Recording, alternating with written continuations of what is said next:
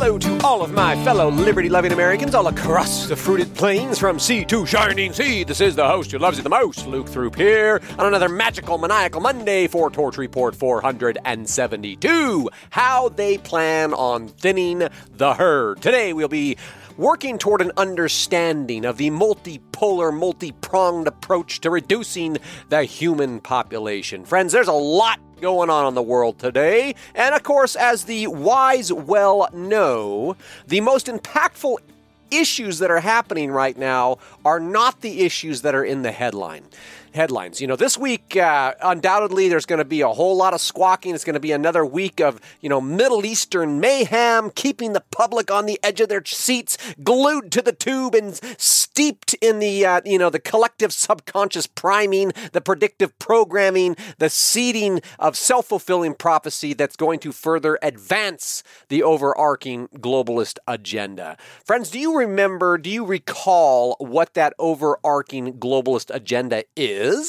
Well, I'll save you the suspense. It's the proportioning of the human population to ensure a sustainable future, the planetary boundaries and such. To translate that into simple speak, it's depopulating planet Earth. That is the globalist agenda. And that means killing off a sufficient number of peasants in some rather unassuming ways, such as stoking World War III and pretending like we have some sort of moral obligation to go to war, rumors of wars and endless wars. As good old Joe Biden says, we have this moral obligation to be fighting in the Ukraine, supporting war in the Ukraine, to be supporting war in the Middle East. We have a moral obligation to do so. He was out there, by the way, Biden. The shameless sock puppet was out there in a 60 Minutes interview making this perfectly clear over the weekend. We're the most powerful country in the world. I mean, we got to throw our weight around and make sure there's war. And of course, in the same interview, the crusty old sock puppet continued to mock and dehumanize anyone who wants to make America great again, any MAGA Republicans, calling us a bunch of, anti-democracy, right-wing extremists, just kind of keeping up with this theme that we, the people who want to preserve and protect the blessings of liberty for future generations, are in fact the greatest threat to the country, at least in their sick, twisted, and distorted minds. And of course, this is also planting seeds of war, is it not? It's planting the seeds of civil war. So the wars may be seeming like they're far off right now, friends, but they are coming home to roost. Whether that's provoking, Islamic terrorists to strike in the heartland, whether that's provoking nuclear war with the evil Russian tyrant, or it's provoking civil war, war is just one way of reducing the human population. Matter of fact, you may recall, along the lines of planting the seeds of civil war, Joe Biden, according to Joe, he says, quote, MAGA Republicans do not respect the Constitution. They do not believe in the rule of law. They promote authoritarian leaders, and they fan the flame of political violence, period. End quote. What a crock of spit. Friends, the lies are obvious. I mean, they're obvious to anyone who doesn't have their head buried up their backside, who hasn't been brainwashed into the hate-filled leftist cult. But it would be foolish for us to underestimate the breadth and depravity of this hate-filled leftist cult, because currently they are running the world. And it is this very same hate-filled leftist cult that is trying to kill the maximum number of meat-eating, useless eaters in the shortest time possible. And they're doing so, of course, in order to keep the global population within the arbitrarily contrived planetary boundaries. So, friends, if you doubt me on this, I know it sounds absolutely insane. I did put the link in here to a very comprehensive report from Brownstone, Population Control, the receipts. It documents very thoroughly what's going on. I've linked to it before, but I want to put it in there in big, bold letters.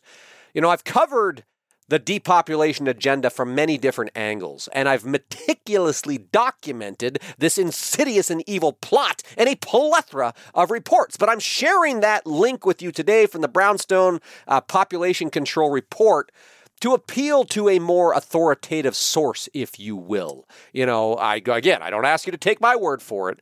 And obviously, I'm not the only one who's digging into the globalist documentations and their plans for killing off much of the population. So I just wanted to put that there for you to have a chance to hear it from someone else. Read it with your own eyes. Read what the government documentation shows the agenda has been for decades. I believe that the need to keep this overarching agenda front and center is one of the utmost importance. It is the utmost importance. Nothing's more important than the fact that the secret global cabal is trying to enslave us all and kill off a large portion of the population. This is an existential threat to every human being on the planet. The fact that the global elites actually believe they have a moral obligation to reduce the human population is an absolutely astounding fact. In fact, it is flat out disturbing. However, and this is what I want to drill down on today, as far as the depopulation agenda is concerned, killing millions of people through orchestrated global conflict, wars abroad and at home and all of that, that's simply not a fast enough strategy to sufficiently reduce the human population to a sustainable level in a short enough period of time. They can't kill enough people through nuclear war. The math doesn't work. And so they need to eliminate billions of people somehow in order to pull off their grand plans for future Earth. Again, their words, they just don't need the majority of the human population. Okay? So, certainly, you start thinking about, okay, well, wars are going to kill millions, but they're looking to eliminate billions to get back within planetary boundaries. Their words, not mine. And you think about, well, how are they going to do that? Well, certainly, the globally promoted death jabs and the other toxic experimental injections are going to aid in this endeavor. The subsequent rise in sterilizations, the cancers, the destroyed immune systems, one pandemic after another and all that. But none of this is going to be enough either, right? To really pull this off, to systematically eliminate billions of people from planet Earth, friends. And yes, I know how crazy that sounds, but to systematically eliminate billions of people from planet Earth, they must pull out all the stops. It means there's got to be an all-out whole of government, a whole of society approach. And the history has shown repeatedly that the easiest way for governments, this whole of government approach, the easiest way for governments to eliminate pesky peasants and to do so without taking a lot of blame for it is to simply starve them to death. Okay? For those in the know, this is a very central strategy in communism. I put a few links in the report today. 100 years of communism and 100 million dead. 100 years, 100 million lives. Think twice. We must never forget the 100 million victims of communism. Friends, it's true that the communists have historically used a variety of methods to kill off their enemies, to annihilate their political opposition. But starvation is undeniably the most effective. And for how it comes to pass, how does a communist government come to systematically starve millions of people? Well, historically speaking, History.com spells out how the commie regimes actually replace private farms with state-run collective farms, and they punish independent-minded peasants who pose a threat to their totalitarian control. Now, if you think about it, communism, 100 years of communism killed 100 million people plus, much of that through starvation. That was in isolated pockets of the globe. But right now we're talking about global communism. And to demonstrate how, the central control of communist governments, how this is central to commie strategy, we need only to read their words. They say, and I quote, the Communist Manifesto says, quote, that the theory of communists may be summed up in a single sentence: the abolition of private property. Period. End quote. In other words, the communist state takes control over private farms because they believe the farmers do not have a right to own their land and raise their own crops. Says the Communist Manifesto, the abolition of individuality, independence, and freedom is undoubtedly the aim. Okay, that's directly from the Communist Manifesto.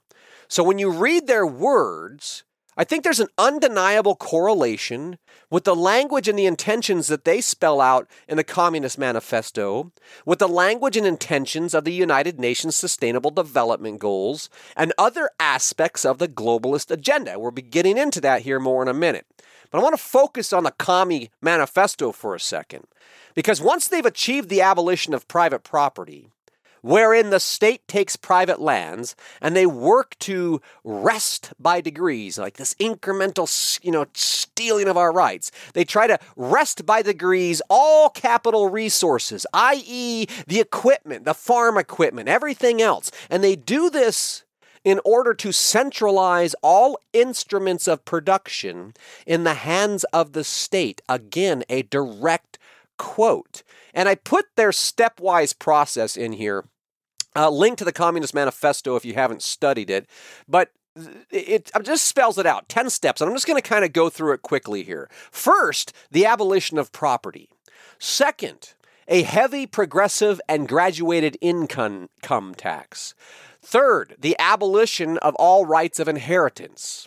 Fourth, the confiscation of property of all rebels. Okay? Fifth, the centralization of credit in the hands of the state by means of a national bank with state capital as an exclusive monopoly. Friends, that is central banking and CBDCs. Okay? It's all coming down the pipe.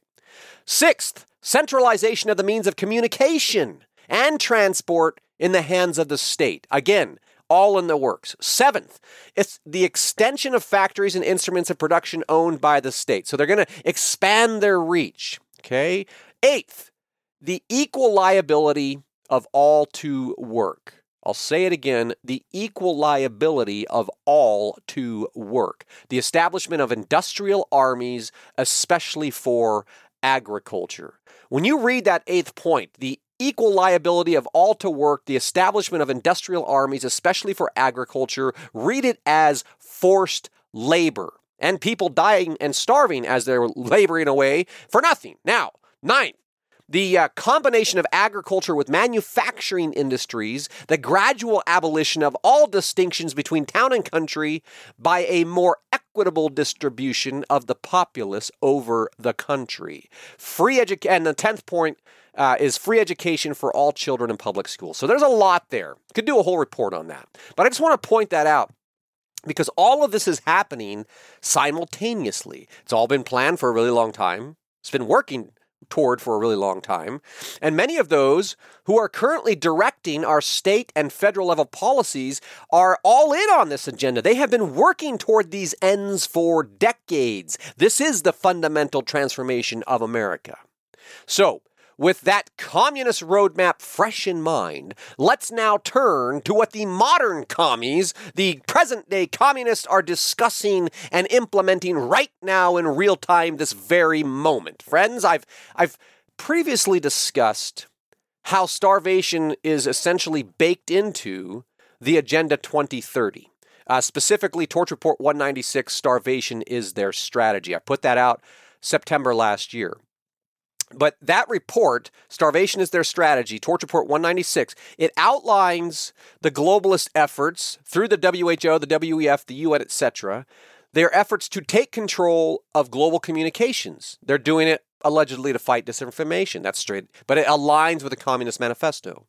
I outlined how the union strikes are being used as political weapons. And if you think about what's happening with the United Auto Workers strike and all these other strikes right now, what is that really? That's a mob of emotionally charged people demanding basically the right to control how the equipment gets used, right? The union gets to choose. It's not their equipment. They didn't invest millions of dollars into the equipment. They're just demanding that, they're demanding basically control over that equipment through the use of their labor, by leveraging the use of their labor. That's how communists work through unions, at any rate. Also on Torch Report 196, the direct attacks on the food supply, hundreds of fires, planes crashing into buildings, etc., and the Georgia Guidestones, which were recently destroyed, and all of that. But the most telling excerpt from Torch Report 196 was one from the WEF, the World Economic Forum, which says, and I quote, "An average middle-class American consumes 3.3 times the subsistence level of food and almost 250 times the subsistence level of clean water. So if everyone on Earth lived like a middle-class American, then the planet might have a carrying capacity of around 2 billion, period, end quote." Now, when they talk about wanting to lift people out of poverty, and most of the time you assume, well, they're going to try to get people up to at least a middle-class standard of living. But if it was getting everybody out of poverty to a middle-class standard of living, well, the planet can only keep about, 2 billion people, okay? Ooh, that's a pretty big reduction from where we're at now. So, this week, the United Nations is running a synchronized campaign to mobilize a youth army for the sake of advancing this specific agenda, this overarching depopulation agenda. And I put a little screenshot in here of the front page of the United Nations. Friends, if you're listening on a podcast platform, please know you just have to go to thetorchreport.com. Dun, dun, dun. Check out thetorchreport.com. You will find this spiffy screenshot from the United Nations this morning. It says, "Water is life. Water is food. Water is life. Water is food." And they're celebrating today, October 16th, 2023, World Food Day. And they state that what we eat and how our food is produced has a major impact on water.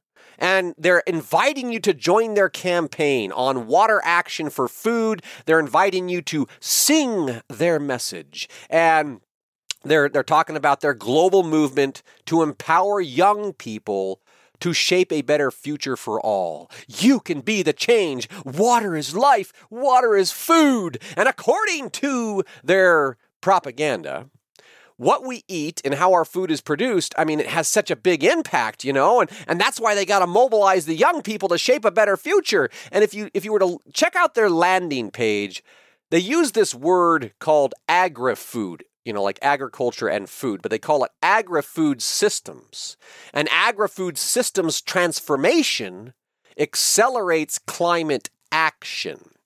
So 3 things I wanted to point out kind of from their front page. I did put a screenshot in there to kind of line out where it's coming from if you wanted to check it out for yourself. But agri-food systems, first up, they encompass the journey of food from farm to table. So it's the whole entire system of where our food comes from. That means that they are aiming to transform how we get fed.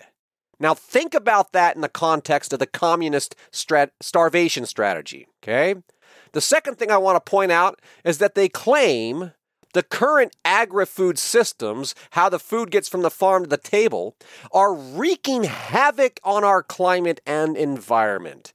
And I just want to point out here that nobody would know that, nobody would think that way without their world-class propaganda. But this is what they're pumping into the minds of the youth. And the third thing I want to point out is how these globalist hacks are committed to local action. The WFF is committed to local action, friends, and they emphasize inclusiveness that puts youth and indigenous peoples and women and people in vulnerable situations leading the way. That's what they say, that youth, indigenous peoples, women, and people in vulnerable situations are leading the way. Now, why the hell might that be? Do you think that youths and indigenous peoples and women and people in vulnerable situations are in any position to lead the way? No, they're being exploited for their emotional vulnerabilities. They go on to say this, friends, quote, "Currently, agri-food systems account for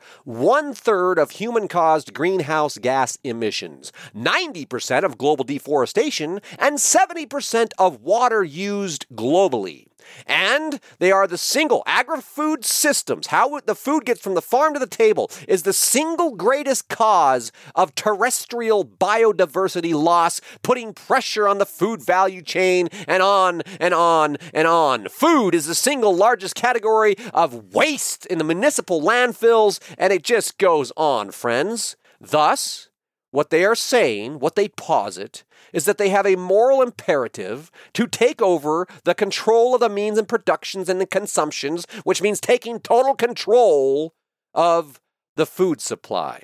Cue the famines and the mass starvation. Ha-ha! I see the time, friends. I'm going to wrap this up. Got a little more to say here. Because per the Communist Manifesto, this is all going to happen via the abolition of private property, the confiscation of private property, the establishment of industrial armies and forced labor under the guise of equal liability for everyone to work. And the fact that they are educating and mobilizing youth to this end really makes it a seamless strategy because the youth believe it. Now, meanwhile, while the UN's doing this, just to demonstrate the coordinated propaganda here, the UN's, water is life, water is food, water is life, water is food. To reinforce that mantra and the mentality and the propaganda, the WEF adds this. They say, liquid assets. Why we won't solve the climate crisis without fixing water. They say we need to take water scarcity more seriously. They say with water without carbon, they have to help utilities avoid penalties for exceeding their CO2 budget, i.e. using too much water. Friends, you know what's more essential to life than food? Water. So call me a skeptic, but when I see the same people who claim they just don't need the majority of the human population working tirelessly to capture the global food supply and simultaneously rolling out an agenda to help water utilities avoid penalties for letting the peasants use too much water, I get some red flags going off. You know what water gets used for? How about watering crops? Okay, so they got a bunch of stuff out there. According to the white paper by the Global Water Intelligence, water networks are responsible for 135 million tons of CO2 emissions. In short, friends, they're saying we use too much water. And they're saying that they need to use AI and technologies that are used for detecting water on other planets. This is coming straight out of their article. This is i.e. satellite surveillance and artificial intelligence to guard water from the well to the tap. Let me ask you, how many people in the city have a well? So the globalists are using AI and satellite surveillance to guard water from the well to the tap. Why would they need to use satellite surveillance to guard water from the well in a great big city? Friends, do you see where they are going with this? They claim we're using 250 times the subsistence level of clean water. Clearly, in their minds, capturing the water supply is a high priority. And no doubt, this is going to be discussed at this week's meeting of the Global Future Council and all that, friends, but we're going to have to save that until tomorrow. So just remember, until then, friends, drumroll please, the commies are taking over the world, and therefore resist we must. And that is the message of my heart for today. Friends, if you're enjoying this podcast, please take the time. Go to the website, thetorchreport.com, find the heart, click the heart, and give me some love. Subscribe if you have not subscribed already. And of course, the greatest honor of all is if you share this podcast with everyone you know. Get out there and embrace this magical, maniacal Monday, and I'll look forward to talking to you again soon.